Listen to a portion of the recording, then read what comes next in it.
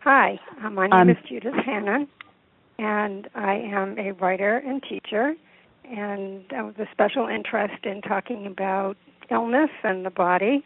And my most recent book is The Right Prescription, and we'll get to talking about how that book came into being in a little bit. But first I want to introduce you to Jody Oberfelder.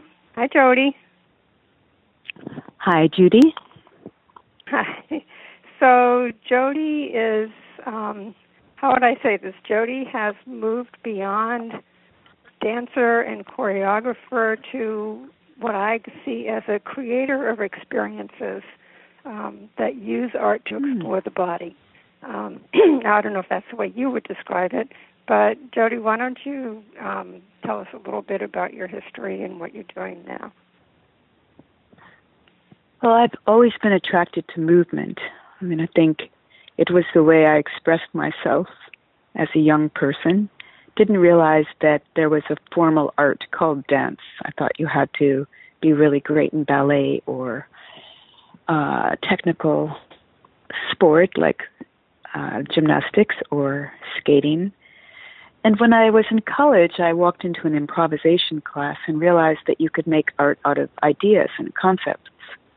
To do an improv focusing on time, or an improv focusing on direction, an improv focusing on levels. There was a traditional teaching that went through the Nikolai Murray Lewis School. I ended up, after going to SUNY Purchase for a couple of years, studying with Murray Lewis and Elwyn Nikolai, and this was the late 70s. So as time went on, I realized I wanted to make my own pieces and not really dance in a formal company. I've done everything from stories like Dido and Aeneas and The Soldier's Tale to more abstract work, just pushing boundaries of physicality. I love really physically juicy movement. I suppose I'm a little influenced by breakdance, which I picked up while I went up to teach modern dance in the Bronx. And the kids said, no, you learn what we do. So I ended up learning how to spin on my head, backspin, and it seeped into my vocabulary. I still stand on my head a lot. But the genesis of pure movement to having other people experience movement as a sensation like smell that goes directly to the brain is what I'm interested in now. At first I was interested in the heart. Yeah. Right. So why don't you start with the heart, because I think, well, we should always start with the heart, I guess. It's our center, I think.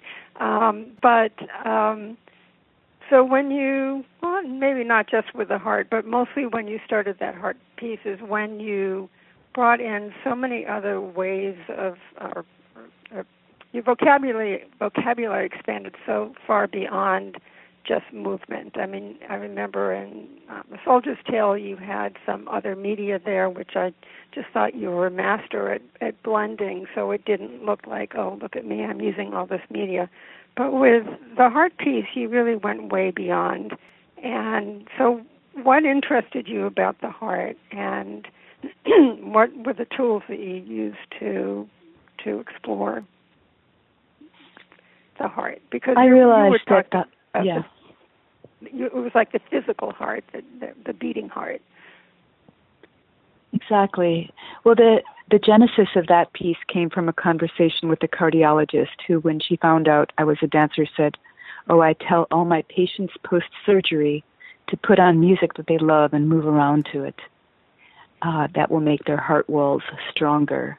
Mm-hmm, and I thought, that's just beautiful. I like this idea very much, and made a piece first where the dancers were wearing heart monitors and their motions were tracked by a sound engineer. And then I decided to bring it to more people in a more intimate way by building an installation. My husband, Jürgen Riem, is an architect.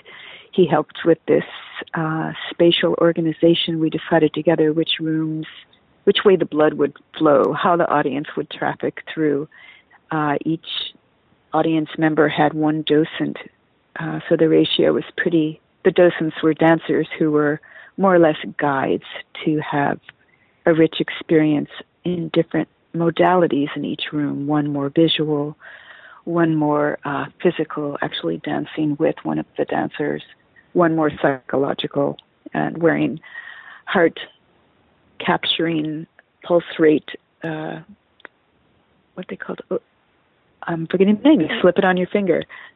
I know what it is, oxygen levels or something. It starts with an O. Yeah, I know an odometer is for a car, so that's not what we're talking about then. Well, as a pretend shrink who was filmed would ask questions, the audience members were taped live with their answers and always reflecting on what was happening with their heart according to each question. And the final room was a pulsing room that really felt like you were inside of a heart, and the walls were foam covered with red, stretchy fabric, really bright crimson red, and the audience was pretty still as the dancers just charged against the walls, and the whole room just kind of thudded, and you felt like inside your heart.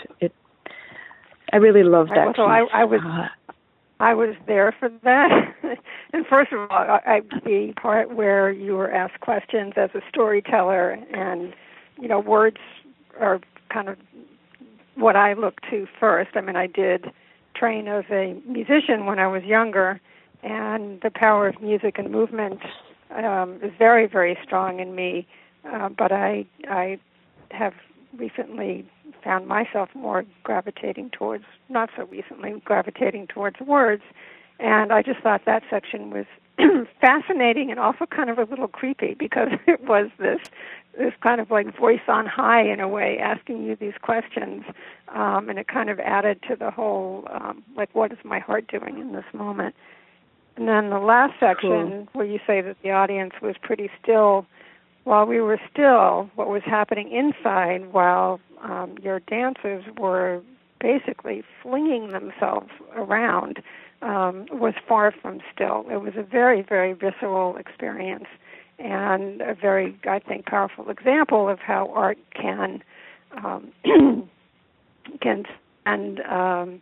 really connect you to the heart. I mean, you were so conscious of beating, whether it was your own heart or this massive bodies moving in and out, this throbbing.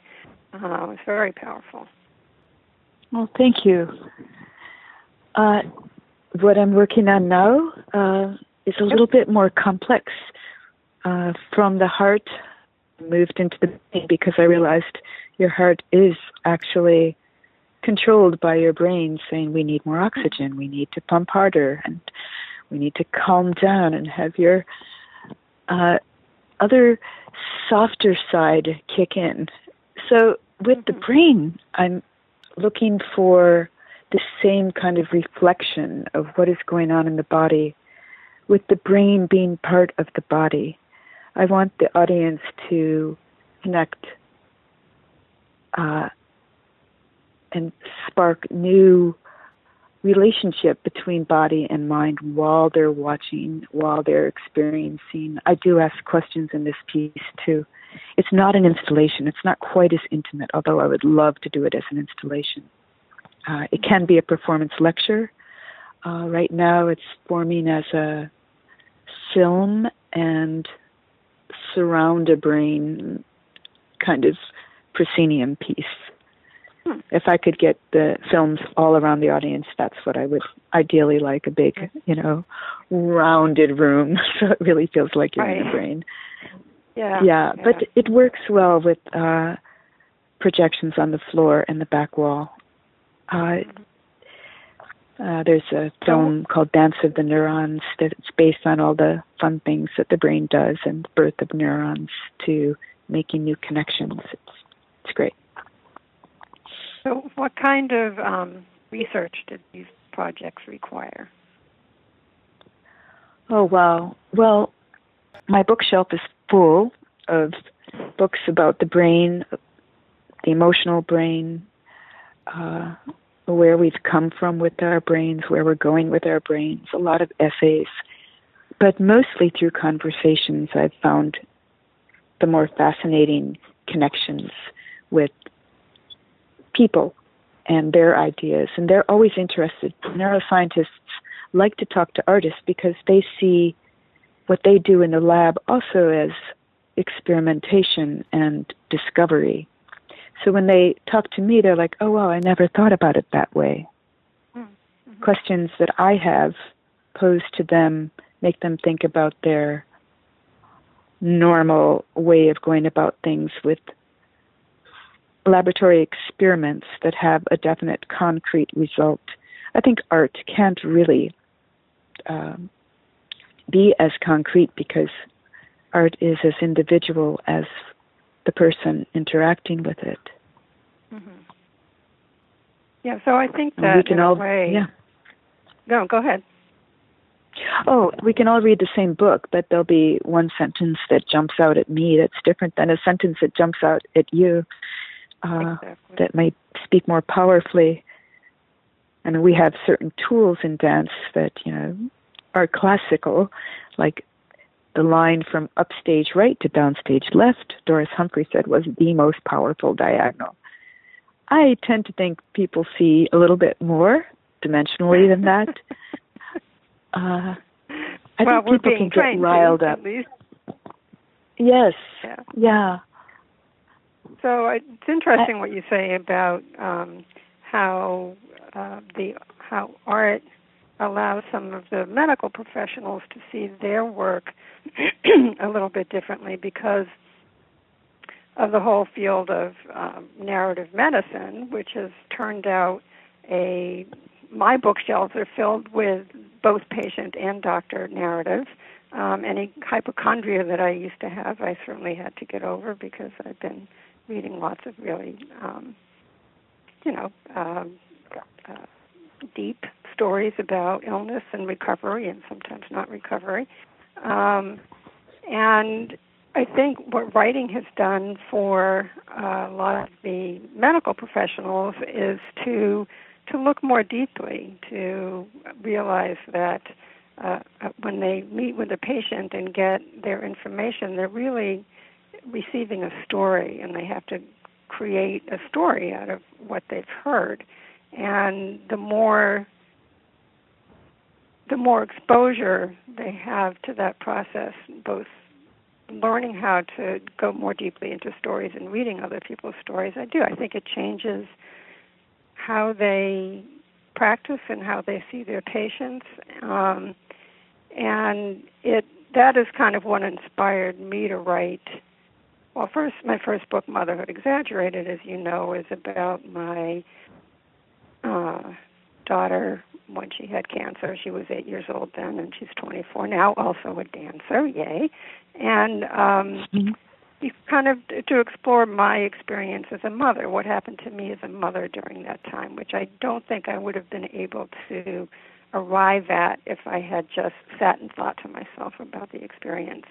But when I wrote that book, and I think you're probably finding with your audiences too, that as soon as you open up a story to people, they then want to tell their stories. They want to become a part of it, and they want to share their own stories.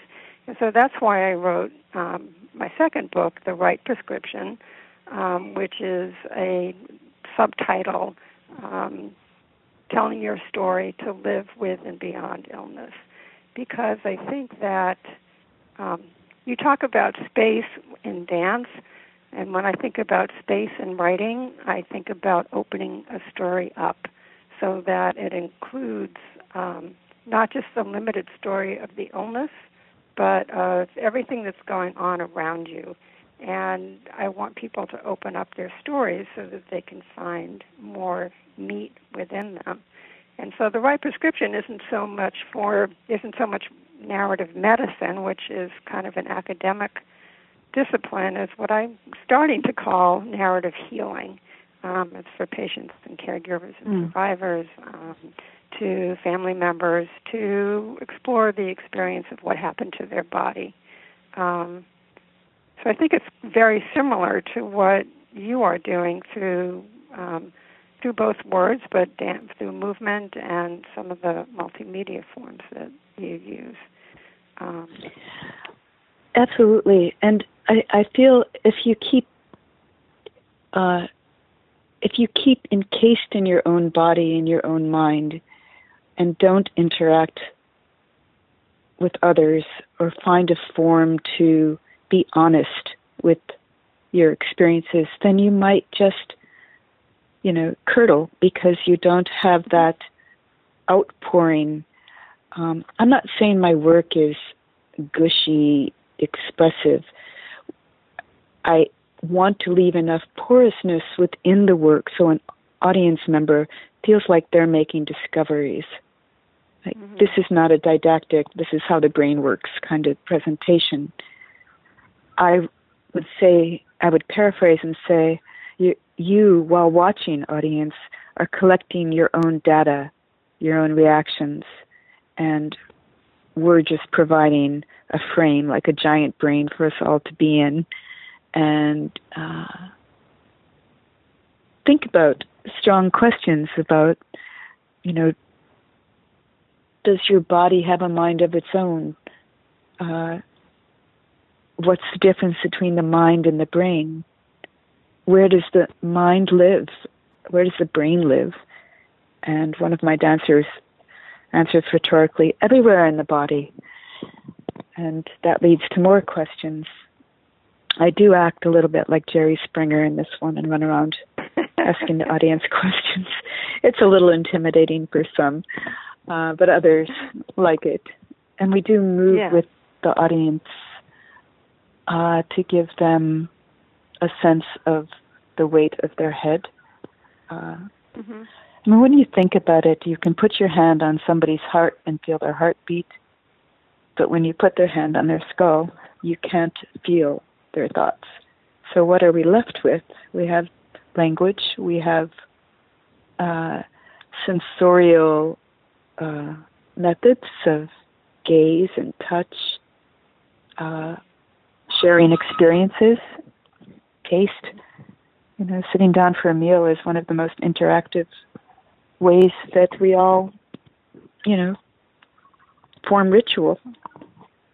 Actually, in the right prescription, I do have a prompt that's called Sense and Sensibility, which is really about the senses. And one of the prompts that I give is to write about a meal. And it came about for a variety of reasons, but my father, who died a couple of years ago from Alzheimer's disease, as so many of his senses were taken away from him, food was one of the ones that stayed, not till the end, but almost to the end, as did sight and some touch. So, when your dancer asked, where is the brain? It's everywhere. They now know that the skin is this huge sensory organ that you wouldn't think about before. I mean, the way the body functions is you used the word porous before, and I think that you can't separate one part from the other to say, what is this, and where is this and where is that. And I find that when people come to write, that whole separation of parts of themselves gets to be a problem. They either write from the brain and it's disconnected from the heart, or they only write, like they used the word gushy before, they only gush without any kind of reflection. Or they're all very important stages, but to get deeper, you kind of have to break down those barriers, which is what I try and do. We're living in this time where it's very hard.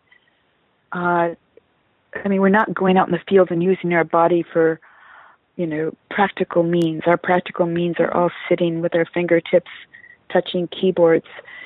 So there is I want to say two things. It's the time is right for people to reconnect with their body and with their own creative, ink flow onto paper. I think differently when I write, or draw little bubbles, idea boards, whatever. They're not the same as if you make a list on your notepad on your iPhone. And I also there was an article in New Yorker magazine this week about the advancement in prosthesis. I'll say it. I can't say it. So that you think artificial limbs, exactly. So that you're thinking and willing. I mean, the muscle twitch is such a fast fire from thought. I mean, this is why I think dance can go directly into the brain, that it's not as abstract as everybody thinks. And the fact that it's done by people, there's something to relate to. And maybe that's harder to see, a language that isn't words, that isn't a story all the time.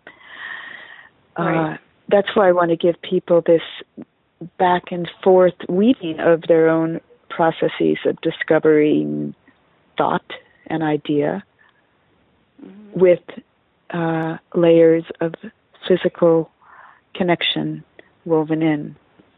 Yeah. Well, I think that perception. I think that's very much what writing does as well. Like you say, I mean, it's a little bit more concrete when you're reading words, but people do put their own interpretation on it, and they come at it with their own experiences, and it isn't always just one singular way to read something. And the parts of when you read, I mean, it's also, I find it anyway, to be a physical experience. And writing is certainly a physical experience for me anyway. It alters.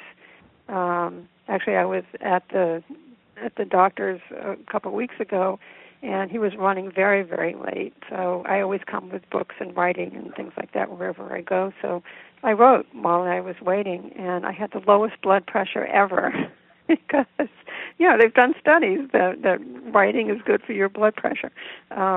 So, all of this stuff has physical impacts that I think we're only now just beginning to understand.